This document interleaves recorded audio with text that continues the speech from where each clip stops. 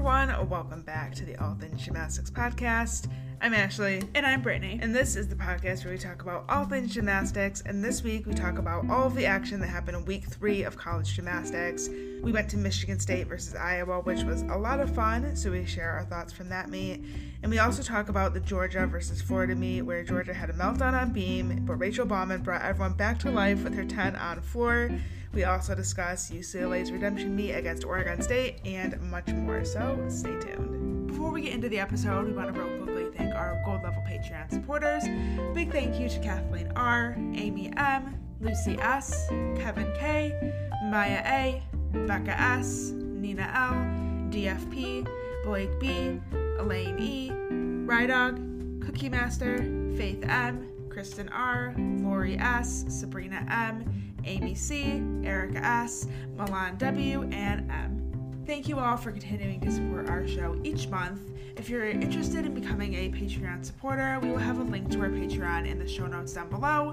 If you click that link, it'll take you to our page. You can see how much each tier level costs, what the perks are of each tier level, and all that good stuff. So that'll be down in the show notes down below, and we hope you guys enjoyed today's episode. So another week of college gymnastics has come and gone. Let's talk about everything that happened in week 3 because I feel like it was a lot. Let's just say that we had multiple balancing situations this weekend. In addition to Spencer. Right. Something about this week in college gymnastics just fell off. Did anybody else feel that way while watching? I just feel like the energy at all of these meets kind of was just weird. Not just within the teams, but the crowds even. Everyone just seemed a little bit dead inside. And I wouldn't be surprised if what's going on right now is affecting everybody. I don't know. Just throwing it out there to start that I just feel like it was a weird week. And we really saw that, like you said, not only with the crowds, but also in a lot of the team's performances. So we'll start with Florida and Georgia. That was the first meet that we watched on Friday. And not gonna lie, it was kind of a shit show. It was all over the place. So we had Florida coming out on top with a 196.975, so close to a 197, but definitely not their best, to Georgia's 194.475, which was actually a worse score than they got week 1. Yeah, not by much, but yeah, I was hoping that after having a couple weeks off that they would maybe come back a little bit more refreshed and better looking than they did in the season opener against Michigan, but that unfortunately was not the case. Well, so I do feel like Georgia started out pretty strong, actually stronger than I thought they were going to. So it was a home meet for Georgia, so they started on vol, and they actually added in a lot more of their 10-0 start values than what we saw when they were at Michigan, which was nice. So they had Michaela McGee doing her 1.5, Abby Ward, of course. Michaela McGee did her 1.5 at Michigan. She did, yes. And so Abby Ward also did her vol, which is the Sioux Full. We had Rachel Lucas doing a 1.5 that actually looked pretty good. It was a lot better than what we saw at the first look back in December. Mm-hmm. And then Megan Roberts, of course, with her 1.5.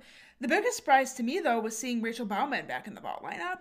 Yeah, Courtney kind of made it sound like maybe she was going to be out for longer on that event in particular. She said that floor would probably be the next event to come back in addition to beam, and then she kind of made vault seem like a maybe depending on what happens, but like I definitely did not expect her this soon to be back in the vault lineup. Yeah, so she only did a full, so that's something they definitely have room to build on, and hopefully at least by postseason, maybe midseason, ideally, they would have her back doing that 1.5, but I was pleasantly surprised to see her back out there already. Yeah, and she had a lot of power on it, so obviously can very easily do that 1.5. Don't need to push it now, I don't think, especially if she's having a little bit of an issue still. Of course, not right now, but considering where they're at in the rankings and where they're going to need to be in order to not only make it to regionals, but then be in a good position to set themselves up to qualify to nationals, kind of right now feels like that's a stretch, but something's going to have to change because as we're about to kind of outline in this meet, something is just not clicking with Georgia.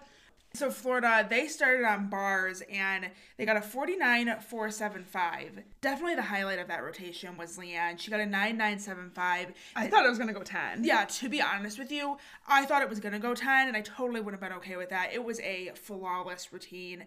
I went back and watched it, couldn't find any deductions. I'm sure somebody out there can, but from what I saw and I'm sure what the judges saw, just at first glance, it was pretty perfect. She totally nailed that dismount, which we'd seen her do that before in Elite, but it's kind of hit or miss whether she sticks it or not. So it's nice to see her nail it here in college. And yeah, she's the kind of athlete that I feel like every time she goes up, she's capable of perfection. Trinity Thomas also got a 9975, which that one I'm not mad about. I probably would have gone a little bit lower just because I do feel like that final kip cast handstand right before she goes into the dismount, she was just a little bit short, but it also was hard to see from the angle that we were watching from TV. Yeah. So I probably would have gone like 9.9, maybe 9.95 for that. 9.95 for Trinity, 10 for Leanne. Right. So little discrepancies here and there. There's a couple of areas in Florida's bar lineup that have, I don't know what the word is, if it's surprised me or confused me. I don't know what you want to call it, but Riley McCusker, I feel like, has the potential to be perfect on bars. We talk about Leanne being perfect or having the potential to be perfect. Riley McCusker is right up there as well. Yeah. But I think that thing that's going to keep her from getting a perfect score or even getting into the 9.9s, it appears, is her bar dismount. So she does a double front half out, which is really nicely done. Like, it looks beautiful, but it's hard to stick that. Yeah. And there are people out there that can do it. For example, Savannah Shane here does that dismount. And she does it so well. Yeah, she's really, really good at finding that landing.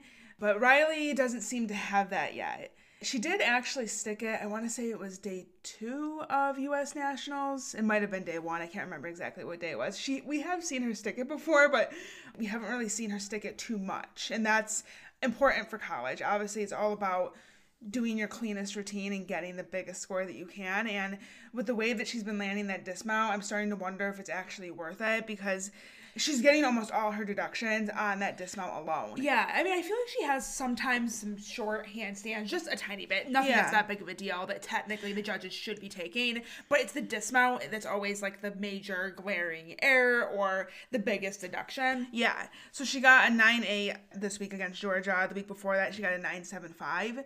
So the dismount both weeks were one of the biggest issues in the routine.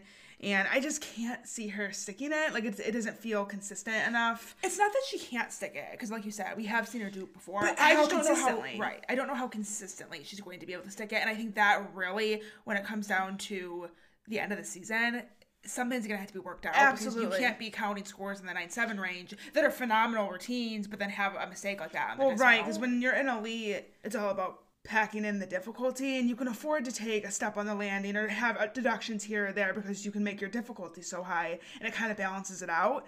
And when in college, it's the complete opposite. It's about doing everything as perfect as you can. And yeah, I can't imagine someone like Riley, who can definitely bring in a 9.9 plus score every single week, keeping that dismount, especially if she can't stick it. Yeah. It's just going to hurt Florida in the long run. I would like to see her do a Stalder double tuck. I think that's something that she could do really, really well. Okay. I'd love to see her try and train that. Yeah. And see how it goes, because she has a nice double tuck. She can point her toes, just adds a Stalder before it, or a full pirouette. I guess whatever she thinks is easiest. I feel like the Stalder would be a lot more aesthetically pleasing. Yeah, we don't see it a lot in college gymnastics, and Riley can definitely do a Stalder. She's the kind of athlete that can do a skill like that. So and have it look so perfect. Yeah, so she can pull it off. So I'm kind of hoping that maybe the coaches will rework her routine, figure out a different option for the dismount, and then we'll see her scoring much higher. Savannah Shane here is another one that hasn't really been scoring well this season. The judges aren't liking something about her routine. Which is weird, because in years past, she's been one of the highest scorers on that event. Yeah. Well, right, you expect her to go out there and nail her routine and get like a 9.9 plus score. And she's been doing what seems like good routines, but then she's getting like 9.825 or a 9.8. And going back and watching it, the biggest thing that I can find is just the handstands. I think that she's almost always short on the blind half right before her dismount. Yeah.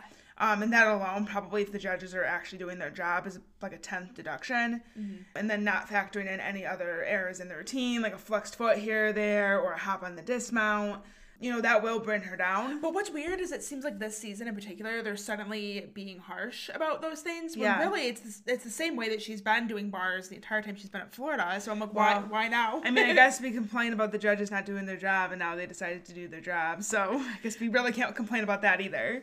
But it does seem like on with certain gymnasts, certain teams, certain events even, that there are still a lot of scoring discrepancies.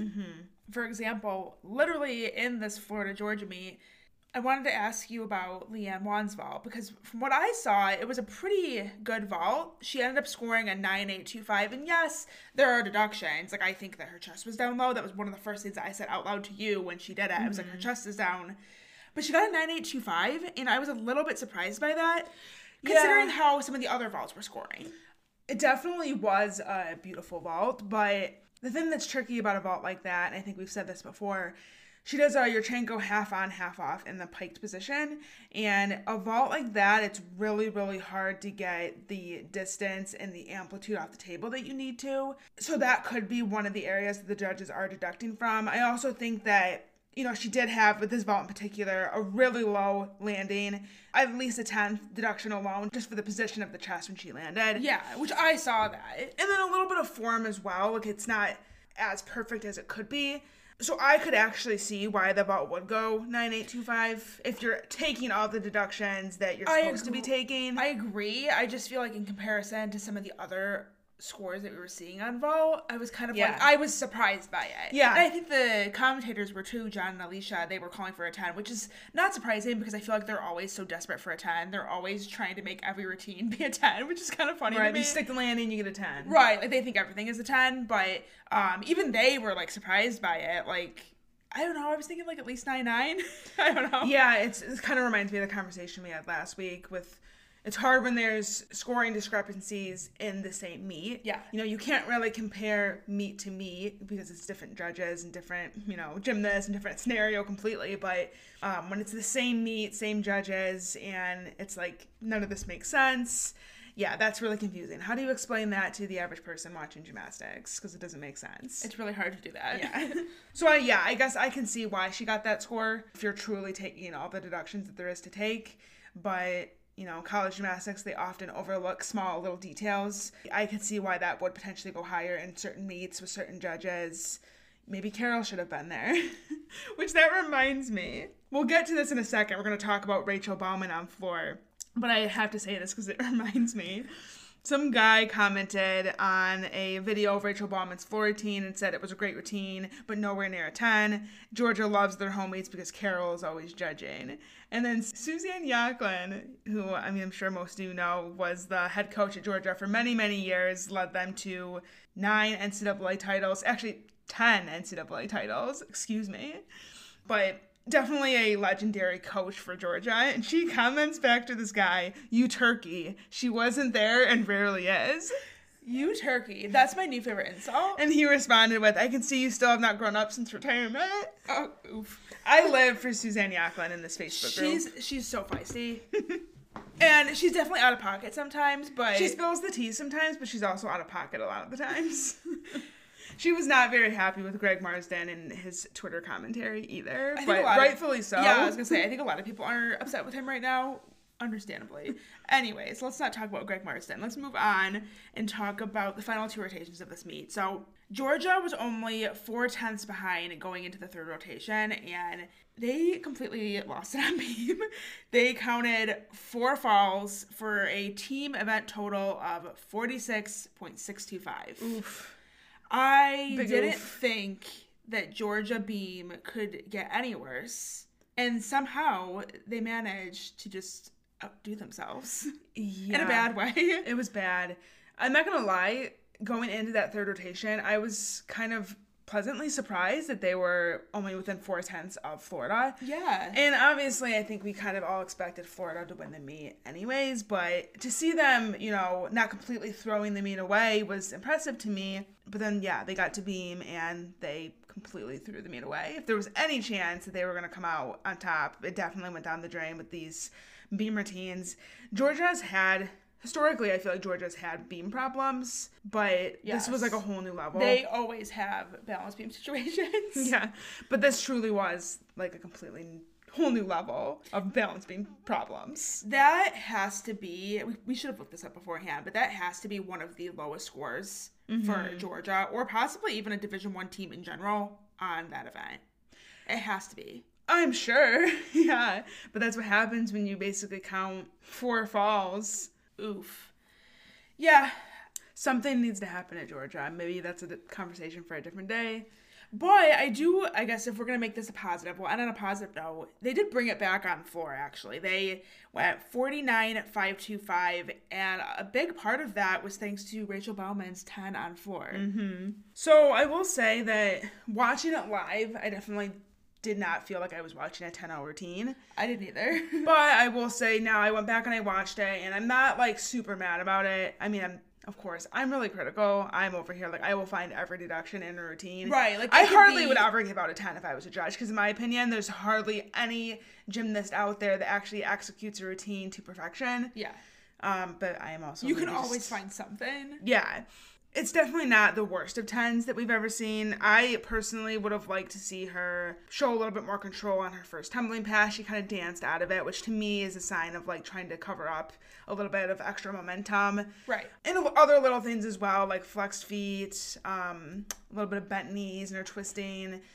So definitely, yeah, I mean, it's not like, it wasn't a bad routine by any means. I mean, she seemed to be performing it really well. Normally, I feel like she's just kind of, like, in the zone, and she is, like, not really trying to get into the choreography or anything, but she did seem to really be enjoying herself when she was doing the routine, and her leaps and jumps are, like, perfection. Yes. Past 180, so there was definitely some good moments in that routine, and it was a great routine. And I feel bad for everybody who has her on their fantasy teams because nobody had her up, because Courtney was saying that she was, I mean, we knew Floor was going to be her next event back, but I don't think anybody was expecting it to be this soon. No. And especially for her to come back and then get a 10, like, please tell me, if you had Rachel Bauman on your fantasy team, did you have her in your Floor lineup? Because from what I'm seeing on Twitter, it sounds like nobody did. If you have her on your fantasy team and you actually had her up in your Floor lineup, that probably means you had no other options. You just put her up, because we do that sometimes. And you got extremely lucky, which is awesome. But yeah, so I'm not, like, super mad about it. I mean, yeah, of course there's deductions, but, like, we've seen people get 10s for routines that have even more we're very, very clearly not 10s. This one doesn't, like, scream, oh my god, that was not a 10. Well, they also had Soraya Hawthorne get a 9.975, and that to me felt high, considering that her jumps were definitely lacking control. Yeah. And that was visible to me in the moment watching it live, and that's how you know it's not perfect. If I have to go back and watch it, there's an argument for why you deserve a 10, because I'm having to go back and look for deductions. Right. If I'm catching something when it's live, there's no way it should be going above a 9.95. Yeah, that's the kind of stuff that gets me fired up when there's a deduction that's, like, very, very obvious. Rachel's routine didn't have that. You know, when you watch it, it was a good routine, so yeah. I'm not going to get, like, super raged up about it. But in general, Georgia, what I was proud of was the fact that they bounced back from that horrific beam rotation, and they were so strong on floor. They didn't count anything below a 9.85. Mm-hmm.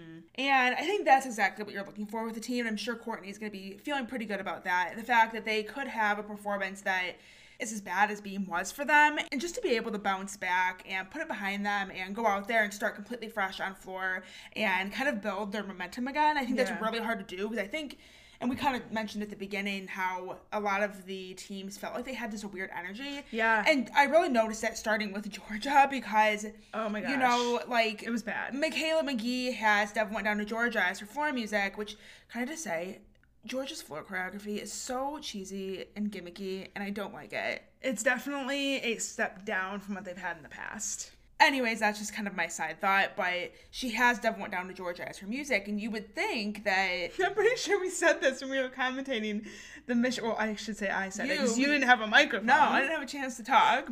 Go back 2 episodes and listen to that one if you don't know what we're talking about. But I think I remember saying that, like, the crowd in Athens will love this or whatever, because I just assumed that, like... They ratioed you, because they definitely were not eating it up. I think that the life was just sucked out of the entire arena, and I think to be a Georgia fan probably is really exhausting. Like, to have your team at one point be up at the top, and then to have them be going 46-65 on beam, and not even breaking 195 as a team, right, is really disappointing. And I would imagine that it's at times hard to be a fan of a program that has been so up and down throughout the years. It's a roller coaster ride, I'm sure. Yeah. But anyways, yeah, the energy just fell off. But I do feel like Georgia did a really good job of trying to build that energy again on floor, and I think it showed in their performance because, like I said, they didn't count anything below a 9.85, finished off with a 10 and a 9.975 from Rachel Bauman and Soraya Hawthorne. Couldn't think of a better way to end the meet for them. Well, the best way to end the meet truly was Alyssa and Rachel at the end. The hug that they gave each other. Oh my gosh, it was so sweet. It was so adorable. Although I feel like they looked a little bit sad. At least It Alyssa did. It did kind of look like a sad hug. I mean, I'm sure they were both probably disappointed with their performances. I mean, okay, Rachel got a 10, so she was probably like partially And the fact happy. that she got it before Alyssa too, that's something else we should talk about. Like, Yeah. the fact that like no one saw that coming. And we did not expect that out of the Bauman sisters, Rachel Bauman on floor would be the first 10 of the pair. I think Alyssa's really wanted it, whether it's on floor or it's on beam. Like, I think she's really, really wanted it. And you can almost see it on her face when she goes out there to compete. She kind of looks nervous or like she's putting a lot of pressure on herself. Maybe Yeah. I'm just reading her wrong. But anyways, I think that They were both disappointed in their Yeah. individual performances.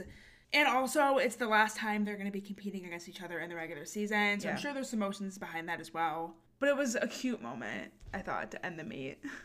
And Florida, I guess we should probably talk about how they wrapped up their meet. They also had a balanced situation going on. Not nearly to the extent that Georgia did.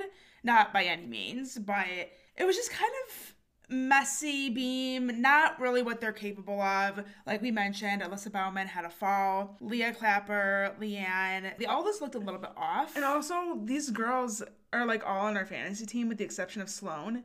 So like, I know. come on. I know. Our main team is like struggling on beam because we basically have Florida's entire lineup for the most part. And they did us dirty this week. They did, yeah. So I'm like, come on, guys, get it together. Yeah, I don't really know what to say about it. I do feel like every team has an off day, whether that be an off event or an off meet. So I'm not necessarily worried about it. I definitely still think that Florida's an incredible team with so much potential and room to grow. So I don't think that like this is indicative of anything that we should Yeah. like be counting them out. I'm not or- worried about it either. I will say though, can I say one thing about Leanna and Beam? Yes, go for it. You're gonna say the same thing that I'm gonna say. I already She know. needs to do less skills. Yes. The routine composition is not good for college gymnastics. I don't understand it. She does a front aerial, a side aerial, and a side semi. Yeah. And I'm like, why? As standalone skills. And then she also does a back handspin, step out, full turn, leap surge, which I get it. Like, those are things she has to do to meet the requirements for her routine. But, like, why do we have a side semi, a side aerial, and a front aerial? Just as... And a regular series. Yeah, just as standalone skills. It just feels, like, random, and I don't really quite know, like, why they constructed the routine that way. Well, so I know that she obviously wants to continue doing elite, and I'm guessing that this is her way of trying to keep her body used to doing some of these skills. But she can train them, but not actually put them in her competition routines. That's what I don't understand. Is training it is one thing to keep your body used to doing it and kind of in that shape. So that way when you go back to elite, you feel like you're not missing a beat. But to be competing that routine every week, I mean, granted, last week she did it phenomenal, but I was worried about it because I think it's one of those routines that, sure, she's clearly capable of doing it amazing. It's not like an endurance thing or anything. I'm just wondering how consistent she's going to be able to hit all of those skills because it really, in the end, is going to affect the team. Yeah. And I feel like when you're on a college team, that's really what it's all about, is you have to do what's best for the team. And I'm not sure if Leanne doing all of this difficulty is opening the door for her to get more deductions, get a lower score. Oh, yeah. It's opening up a pretty big door that's ultimately going to affect her team. Yeah, it gives the judges a lot more room to take deductions, and you don't need to do more than you need to do in college gymnastics. Like we've already said in this episode, it's about doing things as perfect as you can, and Leanne already has that going for her. Like, she's such a beautiful gymnast and so technically perfect that, you know, she really just needs to go out there and do the minimum requirements, and then she'll get those big scores. But when she's doing all these extra skills that she does not need to be doing, like, it's not adding anything to her routine. All it's doing is giving her more room to be deducted, which in turn is just going to affect the team. So Florida overall, I think, has a little bit of things that they need to work out as far as routine composition goes. Riley, we mentioned the dismount, Leanne's beam routine, and they had some injuries at this meet as well. Yeah, that was my next note. Ellie Lazari went down in warm-ups. I haven't had the chance to look too deep into it, so I have no idea what we think her injury may be or what event she was doing. I have no information on it. It may be public information. I just haven't had the chance to look into it yet. And then Haley Taylor on floor, her first pass, it looked like an Achilles, unfortunately. Usually we can spot those when they happen, unfortunately, because it happens so much in gymnastics. But she was the anchor on floor. She really didn't need to go. They already had a pretty decent floor total. And yeah, first pass, she went down, and really unfortunate because this is her senior year, and, you know, she's not someone who typically sees a whole lot of lineup time anyways, so was an opportunity for her that unfortunately just didn't end well. Just a quick note in editing, we can now confirm that both Haley Taylor and Ali Lazari have torn their Achilles, unfortunately. 2 Achilles tears in one meet, that's kind of brutal. So we're definitely sending them our best wishes and hoping for a speedy recovery. The final meet that we watched on Friday was Utah and Arizona State. Team total was a 1974 for Utah to Arizona State's 1961. And there was a lot of weird things that kind of happened at this meet. This is another one that I felt like the energy and the vibe was totally weird. And I know we weren't the only one that felt that way because I was seeing people on Twitter talking about it. And we have our group chat with the Half In Half Out podcast, and we were kind of talking about it in there as well. But so Utah, we'll start with them on vault. They had a pretty good vault rotation. Not really a whole lot of stuck landings, but from what we know of, because we didn't really see much of anything, because we were stuck watching basketball, because the Pac-12 network decided to play a basketball game on like 5 different channels of theirs instead of just giving one to gymnastics, at least just one, and having that one be on whatever other channels exist. They like just play that on every channel that they have, because there's like, I don't know how it works, but there's like Pac-12 Mountain and Pac-12 Pacific, and they have all these different channels. And then it was on, I think it was like 3 different channels. Yeah, and the game went overtime. And then they had a link to this extra stream, like this extra, like Pac-12 online. And when you click on it, it would still open up basketball. And I'm like, I don't get it. There's nothing that annoys me more than that. When you're trying to watch gymnastics and the game or whatever is on before it goes into overtime, and you're stuck watching a sport that you don't want to watch while the meet is actually happening, because they don't postpone the meet. Like, they don't hold the meet off for this. Right. So you're just missing gymnastics. And we missed a great vault rotation, apparently. And also Cami Hall passing out after her vault. Yeah, so I went back and I watched some of the individual routines that are on YouTube. So I was able to see some of Utah's vaults. But Cami Hall's wasn't uploaded. She got a 9.8, so it wasn't like she had like a bad vault or anything like that. And it also wasn't like she stuck it and, you know, and knocked the wind out of her. But something happened because she walked off and basically collapsed. She passed out. And there was a meet, I think it was last season maybe, where I don't know if she actually passed out, but she looked like she was about to. Like, yeah. The look on her face was like she was just about to pass out, and the coaches also looked really concerned. Which is so scary. Mm-hmm. But she did appear to be okay. She was back out on the floor. The next rotation or two, I don't know exactly when she came out, but she did end up coming back out and was dancing along on the sidelines with her teammates, and she seemed to be doing well, so that's good. Yeah, and something else that was kind of weird that happened was Jordan Jaslow from ASU in the third rotation. She was going to do her last pass, and her knee brace started to come off, so she was dancing, and I was kind of sitting there like, okay, what is she going to do? Like, is she just going to go for it and leave her brace kind of like... Yeah, I don't know what would happen if she did do it with her brace coming off like that. Like, I don't know if...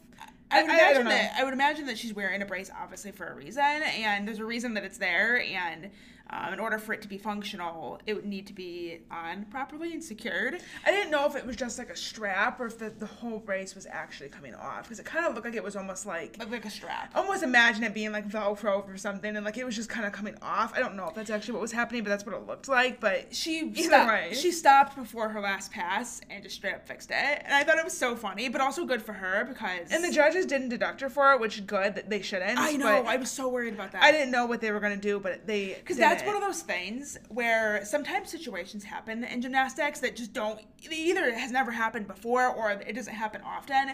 And so that's one of those things where you kind of forget, like, wait, so, like, can they deduct for like, that? Is that allowed? I don't know. Well, because, like, you're not allowed... I mean, correct me somebody if I'm wrong, but, like, you're not allowed to, like, pick a wedgie. Right. So, like, if a judge sees you pulling your leotard out of your booty, that's a deduction. So I didn't know if... Fixing a leg brace would be kind of considered in the same category. Yeah. It wasn't, to answer our question. It was not, because she got a 9.85. So no deduction was taken. It was a great routine. Shout out to her. Yeah. That's kind of epic. Because I feel like that would have thrown me off. Oh, yeah. I would have been like, oh, crap, like, what do I do? My anxiety, the second I saw that my knee brace was, like, coming undone, I would have been the rest of the routine thinking about, like, what am I going to do? What am I going to do? What am I going to do? Yeah. Like, who knows? Maybe she was doing that, but, like, if she was, she kept her composure and she played it cool, and she's just like, pause, let me fix this, and then she went and she nailed her last pass, and it was a good routine. Yeah, she definitely made the right choice. I want to talk about Utah on bars because they went 49.425, which is a great score. The problem that I have with that is that I don't really feel like the routines that we saw reflected that. I don't feel like that was a 49.425 rotation. The biggest discrepancy that I saw was Crystal Issa on bars with a 9.775, and she took an extra swing, so she definitely had a visible mistake. So I feel like to get a 9.775 with that mistake was, I don't know, a little bit high. Dare I say mathematically impossible? Honey, nothing is mathematically impossible. With the other deductions that were in her routine, I'm just like, I don't understand how you saw all of that and came to this conclusion. That is literally the story of college gymnastics. And then same thing with Grace McCallum on bars. I think she got a 9.925, and it was not a bad routine by any means, but just the typical built-in deductions that there always are. Right, like little things that you can point out, and a tiny little hop actually on the dismount, and it went 9.925, and I was like, yeah, that's really high. Yeah, that's a bit generous. So yeah, I think score-wise, it was one of their best events of the night. But actual gymnastics-wise, maybe another event was better. Like, floor was pretty good for them. Well, and that's the thing. Bars was not a bad event. I just don't know if it was as good as it looked. That good. Yes, right. Beam, on the other hand, that was rough. We'll get to that. Wanted to mention ASU, their first two events, because I feel like they were really staying in the mix with Utah. Mm-hmm. And when it got to Beam and Utah was making mistakes, there was a moment there where I thought that ASU was going to be able to pull an upset. Oh, could you imagine if they beat Utah at home? It would have been wild. Their best event of the night was actually bars, the first event. They got a 49.225.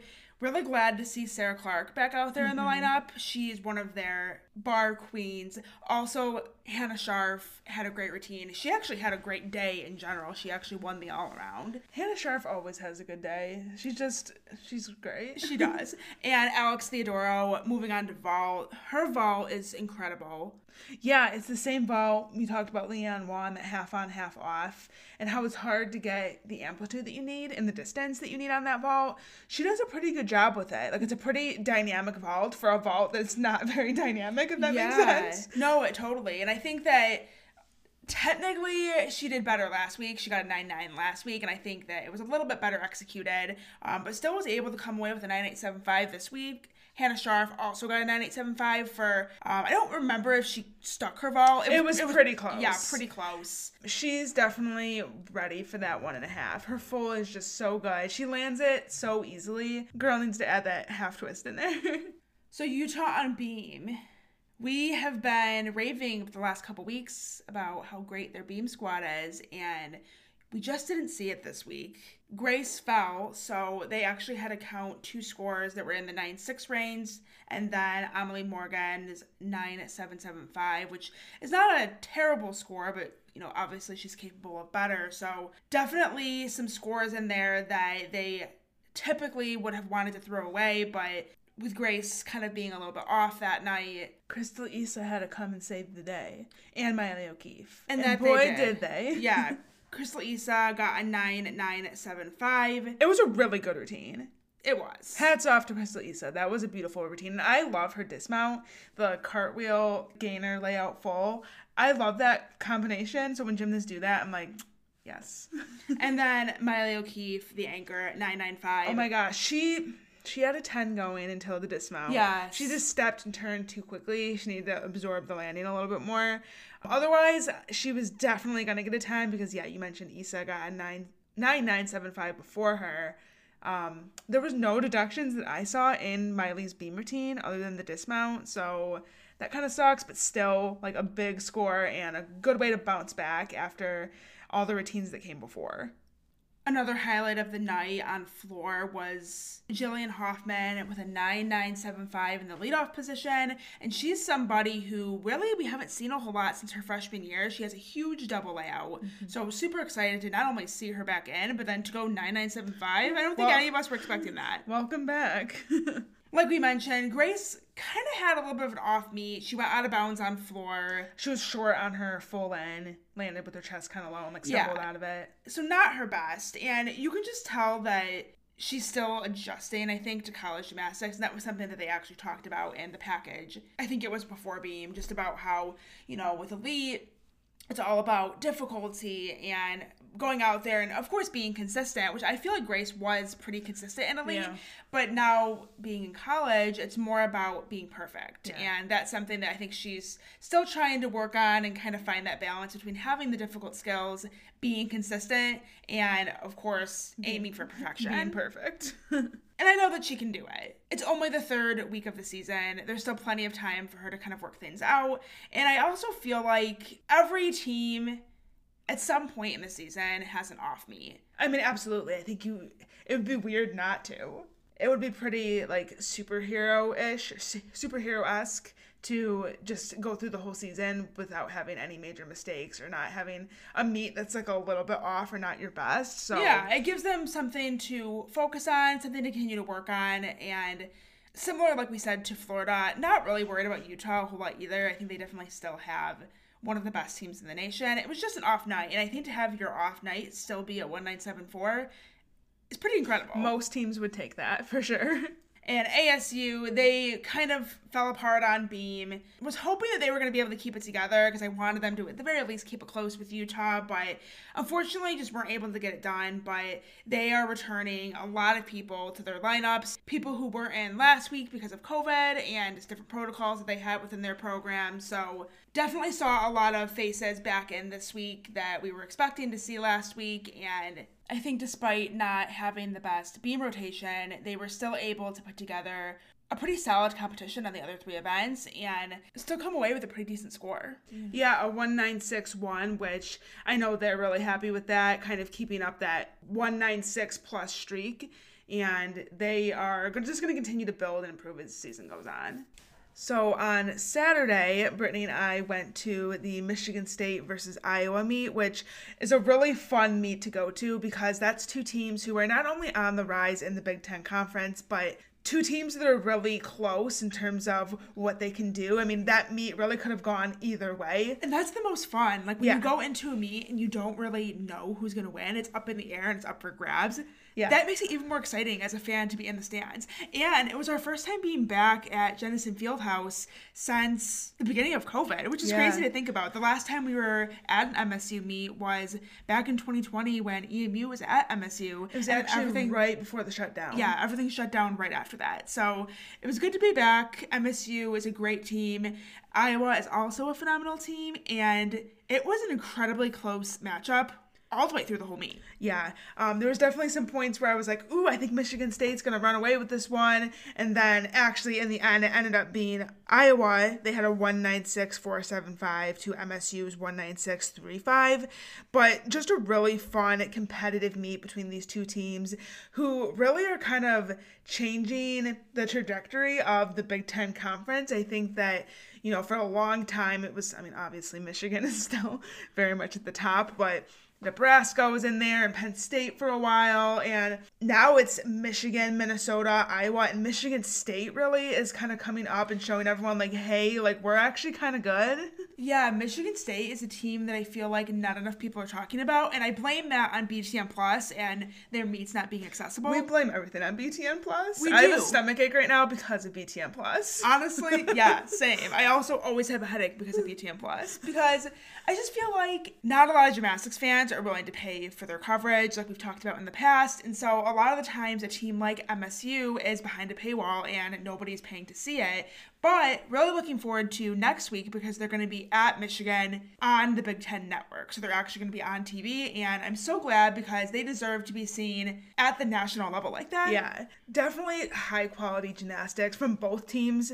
So we're going to talk some highlights from that meet. I think we both have to say the first rotation, Gabby Stevens, the freshman for MSU, huge Yurchenko full, scored a perfect 9.95 because, again, Yurchenko full only starts for 9.95. So I don't know if, like, the crowd realized that that was a perfect score because, you know, obviously it's not like a 10 being flashed. Right, So, it's not as, like, recognizable to the average person. right. So there probably were some people there that didn't realize that, okay, it's not just a big score. This is like a perfect score, but definitely a big moment for her. We totally recognized that. It was a phenomenal vault. And to see not only her reaction, but the entire team, Mike Rowe, he is the head coach, and he is so much fun to watch on the sidelines because he actually will, like, jump up and down, and, like, he looks like he's a part of the team. Yeah. He gets so hype, and I absolutely love it. He's one of the most energetic coaches out there. And honestly, so is Larissa Libby as well for Iowa. She's, like, always dancing with the team, and yeah, it kind of blends in with the teammates. But I love that. Yeah. I feel like they're all working together as one team. Yeah, one family. Yes. Bring the energy. Another highlight for me, again, MSU on bars. They really had a pretty good bars rotation, a lot of good bar swinners, but Delaney Harkness, the sophomore in that anchor spot, she came away with a 9.925, and honestly, that was because of the dismount, which she did stick, but it was kind of like an awkward stick. She kind of landed with her feet staggered and leaned a little bit, like she was fighting for the stick. So that's obviously where they took the deduction, but if she wouldn't have done that, if it would have been like a stuck landing, it probably would have gone 10 because she was like, you could tell she was going really aggressive on the handstand. She keeps her legs glued together on her Ginger release move, which we always talk about that with Michigan's Naomi Morrison. Like, I absolutely love when gymnasts keep their legs together on their release moves like that. Not only their legs together, but also completely straight and no bend in the knees. Yeah, it really is impressive. And the angle that we were sitting on, that's the angle where you can really see her legs as they come through and she does that half twist. So yeah, no deductions there. It was a great routine and definitely deserved every bit of that 9.925. So that was one of the highlights of the meet for me. Moving over to beam for MSU, their anchor Bailey Garcia,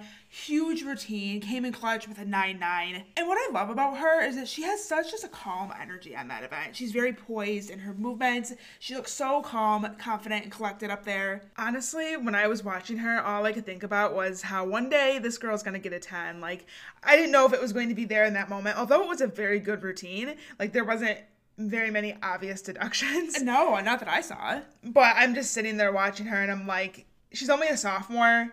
She's got plenty of time to go, and she is definitely going to get a 10 at some point in her career. She's just so good.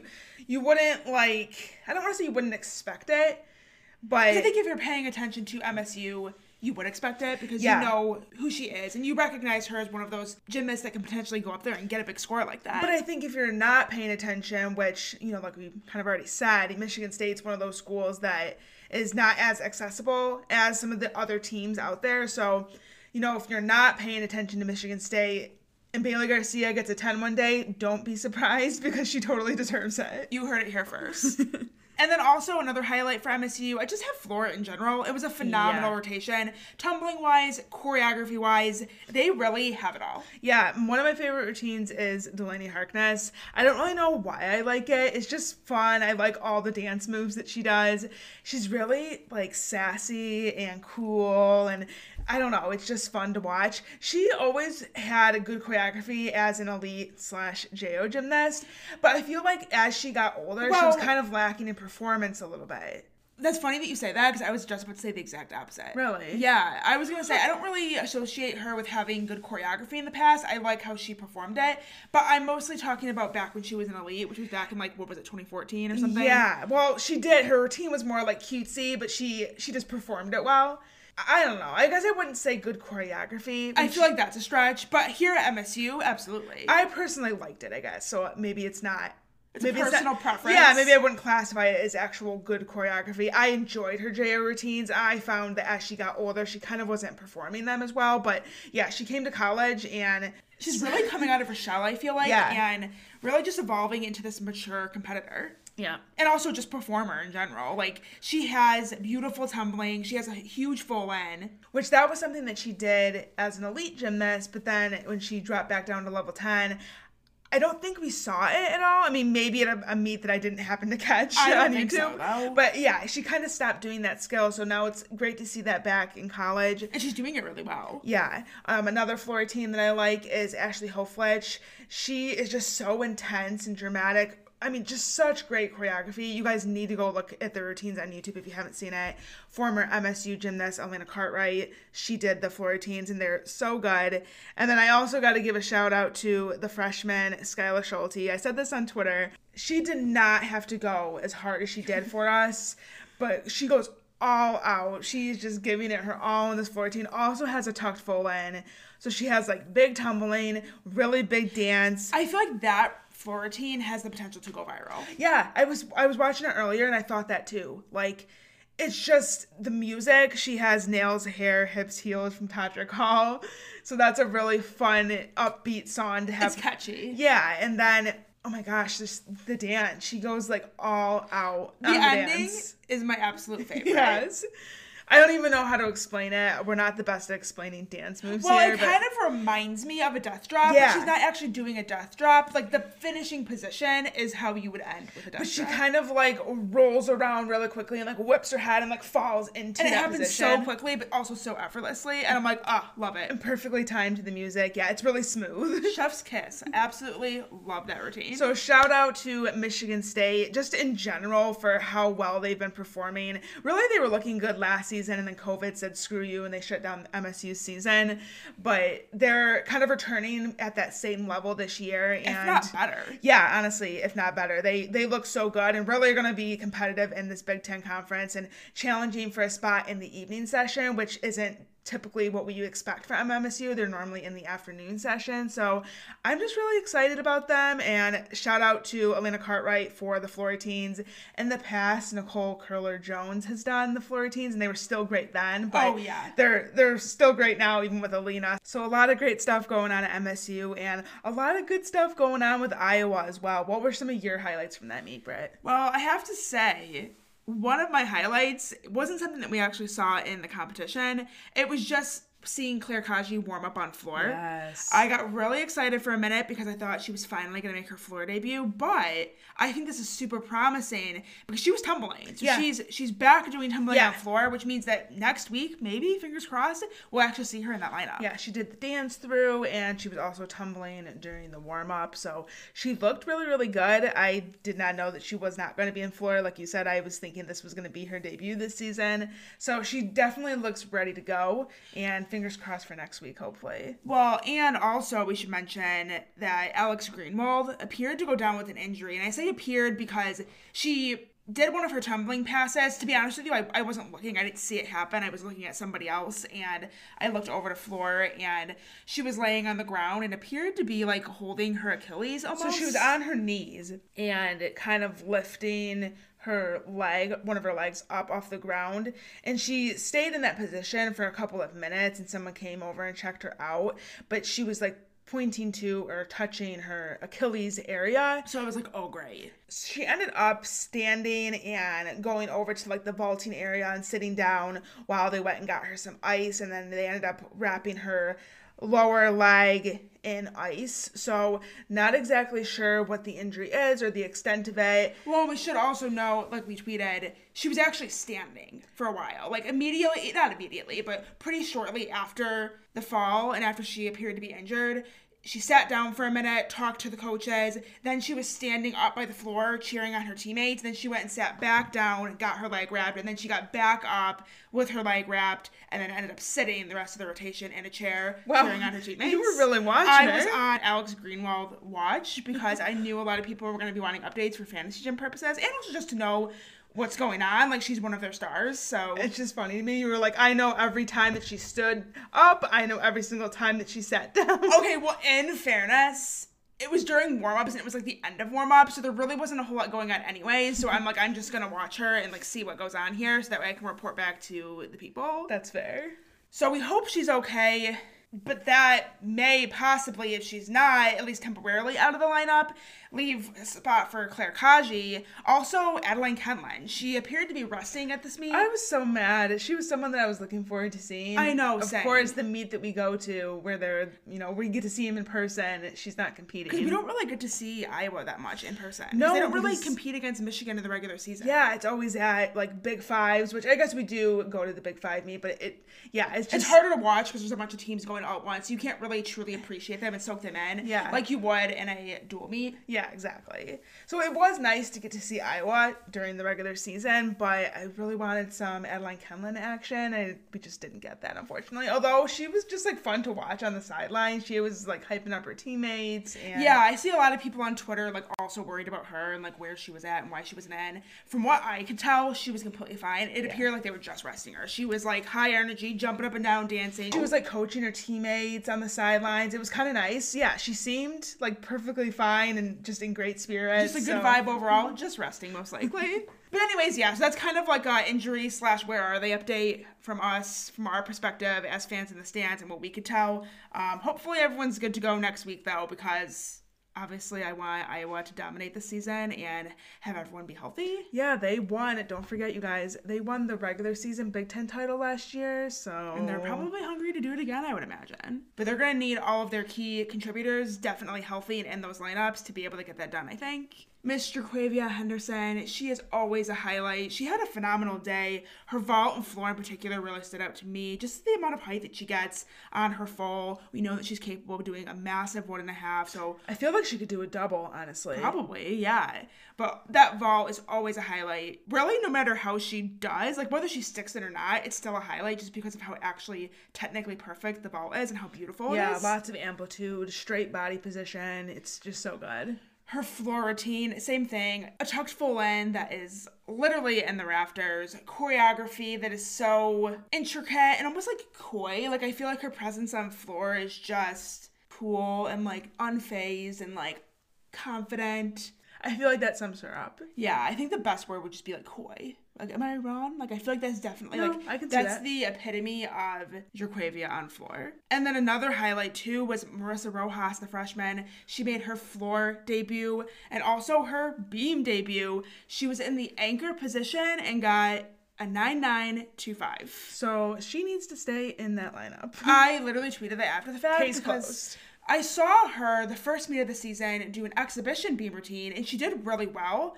And they just have so much depth in their lineups that I think it's hard for her to really crack into that lineup. But the 2 times now that I've seen her, and this first time being in the lineup, she's definitely getting the job done. Yeah, I feel like she's making a pretty strong case for herself, for sure. So she's someone that we're really excited about. And again, this Iowa team as a whole, so impressed with them. It was a close meet between MSU and Iowa. Like you said, Iowa came away with the win in the end, but definitely expecting big things from these 2 teams as we move throughout the season. Something else that happened on Saturday was Oklahoma getting their highest score of the season so far with a 1.979. That's more like it. A huge score and definitely more on par with what we would typically be expecting from them.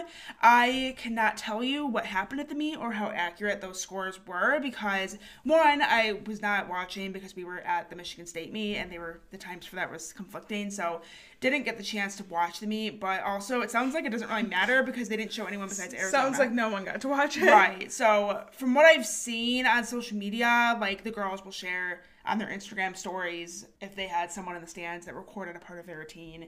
They post it and we can see it that way. But of course, that's typically only a highlight because why would somebody post a fall or a mistake? Right. So we're only seeing the highlights there anyway. So it did look like, from looking at the scores, though, that it was a pretty well-balanced, solid meet throughout. Which that's what we would expect from Oklahoma. This meet looks like it was a little bit more like them, like their typical selves. Yeah. It was nice to see them back out there performing at that level again, and that score actually moved them up in the rankings to 3rd and dropped Florida down to 4th. So things are getting spicy. Things are heating up in week 3 of college gymnastics.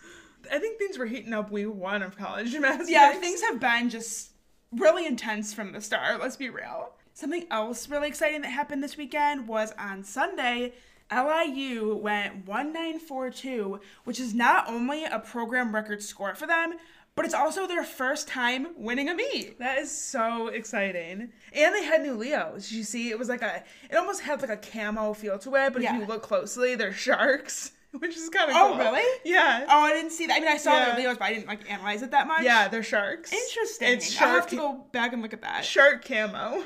That's funny. So yeah, it was a great meet for them. Their win was over Yale. They also had a program record bar score as well. So it was just a lights out meet for them. They're getting better and better each week. I remember, I mean, obviously last season was their first season as a team, but they just had some not so great scores, which we kind of expected, one with the pandemic, two with them being a brand new team, but they're like already so much improved just in that year. Yeah. And you know, they're really being competitive with the other teams of their level in the NCAA. Like, they're starting to make a name for themselves and hold their own against teams. Like, honestly, you could put them up against Georgia at this point, and they'd probably beat Georgia. Oof. The tea. You literally just spilled some massive tea there. I mean, they went 1942, like... That is kind of on par with what they've been doing. And I didn't watch the meet, but I saw some people on Twitter saying that it actually could have been a little bit higher than that, so... Yeah, I'm excited to go back and watch it, because that's another one, like you just said, we didn't get the chance to watch. I've seen a couple individual routines, and they were phenomenal. Yeah, they look really good. So, a program on the rise, we'd love to see it, and kind of hoping that, you know, this gives them confidence to keep working hard in the gym and keep improving. And more importantly, I hope that this inspires other schools to add gymnastics to their program. Mm-hmm. I think this just shows that, like, you can start up a team, get good recruits, and really within a short period of time, I mean, like you said, it's only their second season, be going up there and putting up competitive scores. Yeah. So yeah, that score really is a competitive score. And, you know, I think that hopefully they're just going to continue to build and improve upon that. And that's really cool to see. So moving on to the final meet that we're going to talk about for this week, which is Oregon State, UCLA, and UC Davis was also at this meet as well. But really, I mean, on the broadcast, it was pretty much, I mean, not pretty much, it was 100% focused on UCLA and Oregon State. They really said, UC Davis, who are you? Yeah, sorry, UC Davis. Apparently, no love from the Pac-12 network, but they had some highlights. Kiana Abraham from UC Davis, she's a freshman. She posted a 9.875 on vault, 9.825 on floor, so, like, round of applause there. I remember following her from a couple of years ago. She was someone who kind of went around for going from cheerleading to gymnastics. She transitioned really, really well in a very short period of time, kind of pulled a Lainey Madsden type move, but really just transitioned nicely, and now she's in college and seems to be doing really well. So didn't obviously get to see her routine, but watching the live scores, I was super excited about that. Yeah, really impressive scores. And as far as UCLA and Oregon State go, Oregon State took home the win with a 197 to UCLA's 1963. So definitely an improvement for UCLA from last week's performance. Oregon State, really, really good performance in front of the home crowd. And the first time they beat UCLA, I think on the broadcast they said in 9 years. So but then a second later, he said something that contradicted itself. So I'm like, yeah, he also said something about 2017. So someone feel free to fact check us. We didn't have the time to, pull out the record books and see the last time that they beat each other, but definitely not something that happens all the time. I think when it comes to the win-loss record, UCLA definitely had a one-up on Oregon State. So this is super impressive, and I think a lot of it has to do with Oregon State's freshman class. Yeah. Not only do they have a huge freshman class, they have a lot of phenomenal talent in there. Obviously, everybody knows that Jade Carey broke Oregon State's all-around program record literally in her second collegiate meet ever. So casual. We would expect nothing less. It was a 39.8. That was largely due to two 9.975s, one on beam, one on floor. She got a 9.95 on bars for the second week in a row, currently number one in the nation on that event. Who would have thought? Shocker, right? I'm like literally shocker. That wasn't sarcastic. Like actual shocker. Like I never would have thought that. And vault, she got a 9.9, which also ties what she did the previous week. So super consistent already, and definitely somebody that I can already tell is going to go down in the history books as one of the greatest college gymnasts of all times. Like, it is a matter of time before she starts getting 10s, not only on floor, but also vault. I think those are the two that I can see her almost consistently getting 995, 9975, 10s even, pretty consistently week after week. She's that good. With the way scoring was going, I thought she was going to get a 10 on floor this week. I feel like she was definitely set up for it, so I was kind of surprised to see the judges only went 9975, because I knew before the routine it was going to be big, and I thought that, if she just does her normal gymnastics, it would go 10, but it's definitely coming. What did you think about her beam 9975? If we're being honest here, definitely a little bit overscored. Minor deductions. It was just minor deductions, but she had a little bit of movement of the feet on the dismount. Just looked a little bit off on her leaps. I wouldn't say off. I feel like she just had like minor arm adjustments as she went from one leap to the next, like in the connection. Yeah. She adjusts her arms, and it's not at all like a waiver by any means, but just something that I noted that wasn't quite, I guess, perfect, I would say. Yeah. I mean, when you're watching a routine. Like, you can pick up on those little tiny things. And when I saw that score come in, I was shocked. I mean, she's on our fantasy team. She's on 2 of our fantasy teams. So, I mean, of course, for that reason, I'm thrilled for the 9975. But, yeah, definitely overscored on that one. But I think beam scoring was really high across the board for both teams. It was, yeah. So at least it was consistent. Yeah. There was a lot of routines, particularly on the UCLA side, where I was like, no, probably not, but go off. Before we get into UCLA real quick, also wanted to highlight Oregon State's bar rotation. They broke 49 on bars for the first time in almost 2 years. So Spencer from the Balance Beam Situation pointed this out on Twitter, but it was back in February of 2020 was the last time they did that well on bars. So by no means is a 49 flat like an amazing score that like rivals the best in the nation. I'm not trying to say that, but big improvements for them. Big improvements. And they're not the kind of team that they're not known for their bar squad. They haven't been for a long time. So I think to go up and second meet of the season, finally push past that mark, I think just speaks volumes to really what the freshman class even is contributing, because at the end of the lineup you have Phoebe Zabuchik and, of course, Jade Carey in the anchor spot. Yeah, and they bring a lot of difficulty and unique skills. That was something that I noticed when watching them. Phoebe has an Ashova, which is basically like a straddle back with a half turn. And then Jade, she has a jam-packed routine. She has a Maloney, a Bhardwaj, a Van Leeuwen, and a full twisting double back dismount. Also, Phoebe, speaking of the dismount, I forgot to say she does the Arabian double front, same dismount as Miley O'Keefe. So really unique stuff on the bars and big difficulty as well. And that's really nice to see from 2 freshmen. I was really surprised by Jade's difficulty. She obviously is capable of doing, so many different skills coming from the elite world, and you just never know how it's going to translate to college. But she's not only being super consistent, but she's actually showing that she's really clean and is able to still throw her highest difficulty, which I think is really, really cool. Like, you sometimes see, actually not sometimes, you almost always see gymnasts who come from the elite world water down their routines, kind of because they have to, or it's kind of stupid not to.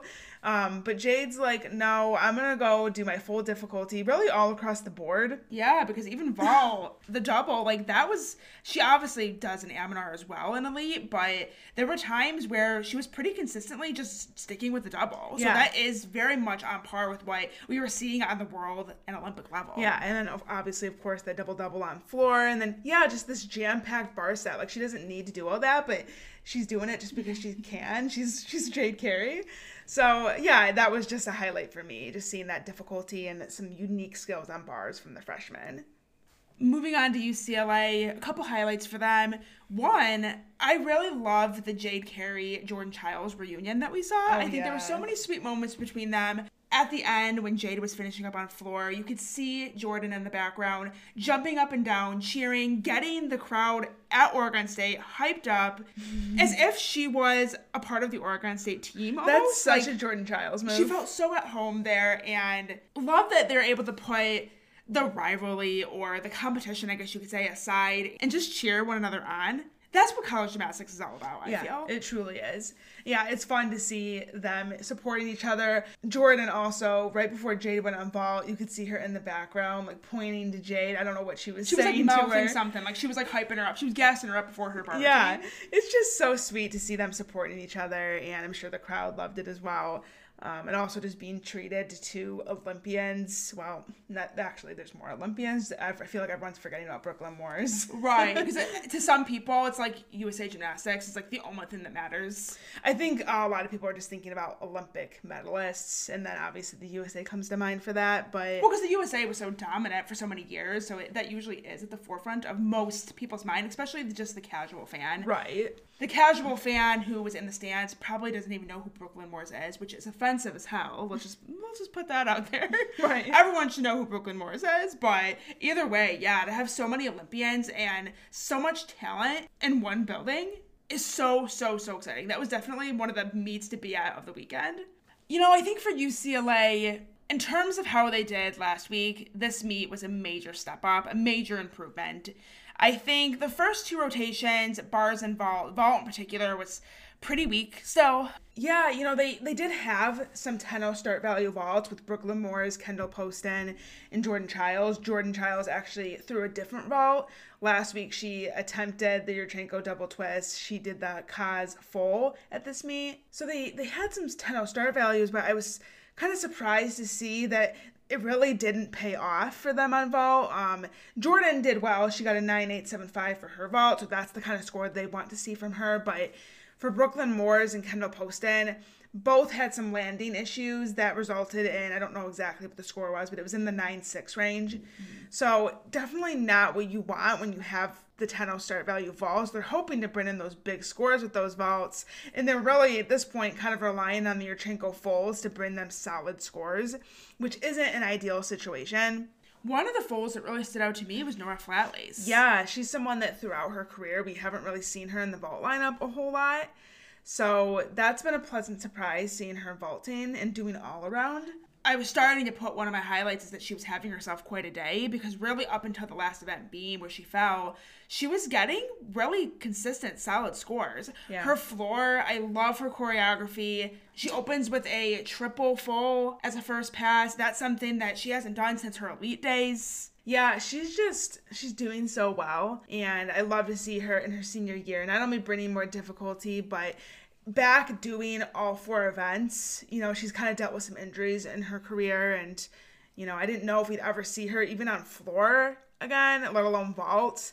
So it's kind of nice to see her now that she's a senior stepping it up and being a leader for the team, not only on the competition floor, but on the sidelines as well. Yeah, I was going to say, I think that is a highlight in and of itself. I think seeing how she steps up for her team. You know, right now they're still dealing with some injuries, some people missing from lineups that you would typically expect to see. For example, Margzetta Frazier in the all-around, Paulina Tratz on vault. That's someone they're hoping to get back in. So having someone like Nora really step in and not only just fill the position, but actually do quite well and bring in scores that they're counting, and it's contributing to the team total. She's making a good case to stay in that lineup. Absolutely. And I have to say, the highlight of UCLA's night was definitely their beam rotation. They got through beam, and that is something that we don't often get to say with UCLA. You know, they're the kind of team that in years past, they'll go lights out on every event, and then they'll get to beam and throw the meet away on that event. So I was nervous.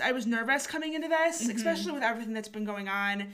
You just never know what the vibe is going to be, what the energy for the meet is going to be, especially on an event like Beam, where you have to be so focused. And you're trailing going in. I mean, if they're looking at the scores, they know that they're trailing Oregon State. And I think they're still trying to prove to people, you know, that they're okay. And they wanted to redeem themselves after their first meet of the season. So I think there's just a lot probably going on, if I had to assume, a lot going on in these girls' heads. And oh, yeah. I didn't really know what to expect from them in that last rotation, but I was pleasantly surprised how they held it together and hit their routines. And like we mentioned before, definitely a little bit of overscoring, I would say. Ones that stood out to me in particular was Anna Pettirariu in the leadoff spot. She got a 9.9, which is a career high, obviously. It's only the second meet of the season for them, so she did a lot better than she did last week, and it was a great routine. I didn't quite have it at a 9.9. A couple little tiny waivers or movements here and there. Nothing major, but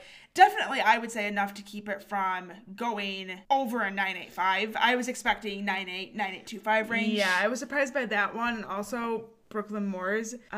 She has a lot of unique skills in her routine, which is really cool to see. It's a lot of what she did in her elite routine. Yeah, and I didn't know how that was going to translate to college, so I even said to you, like, let's see how this scores, and then I saw it was a 9.85, and I was like, okay, let's see next week how it scores, because I feel like we're not going to come any further until we see another routine.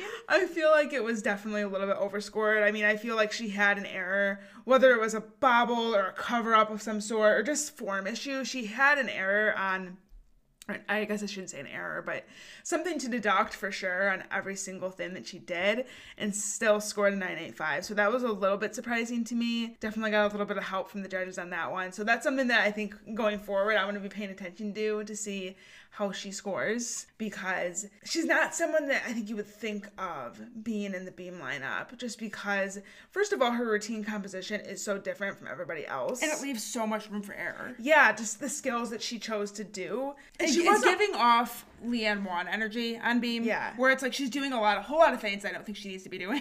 Well, and I feel like it was stuff that, you mentioned she did in her elite routine, but I feel like she wasn't always the most consistent with it as an elite. And it's just a different world in elite. We already mentioned this, but like that's all about difficulty and building up your start value as high as you can. You can kind of disguise some of the other errors. You can definitely get away with more in elite than you can with college. College, you have to be perfect. Do the bare minimum, make it look perfect. That's kind of the name of the game in college gymnastics. So we'll see about that going forward. But overall, I agree. I think beam was definitely the highlight for UCLA, whether they got a little bit of help or not. It could have been higher if Nora Flatley hadn't have fallen in the anchor position. Don't remind me. Yeah, that I don't know what hurts. you're talking about. She didn't fall. I didn't see Yeah, that. what are you talking about? I didn't see it. My fantasy team didn't see it. I don't know what you're talking about. But yeah, so overall, I would chalk this meet up as a win for UCLA for sure, especially considering just this past week and everything that's been going on, all the drama within the team. I'm sure that the energy and the vibe of the team has just been off. I don't know how it couldn't be off. And then to have to turn that around and go and focus on gymnastics and doing so in a public light. I mean, you're on the Pac-12 network, you have a packed arena, and a lot of people looking to see how people are interacting with one another, how they're going to kind of respond to some of the allegations that have been swirling around the team really for the past week. Yeah, a lot of pressure on them, not only with that, but also just trying to improve upon their performance from the week before. I mean, just so much pressure and eyes on this team coming into this meet. But I do think that they handled it pretty well.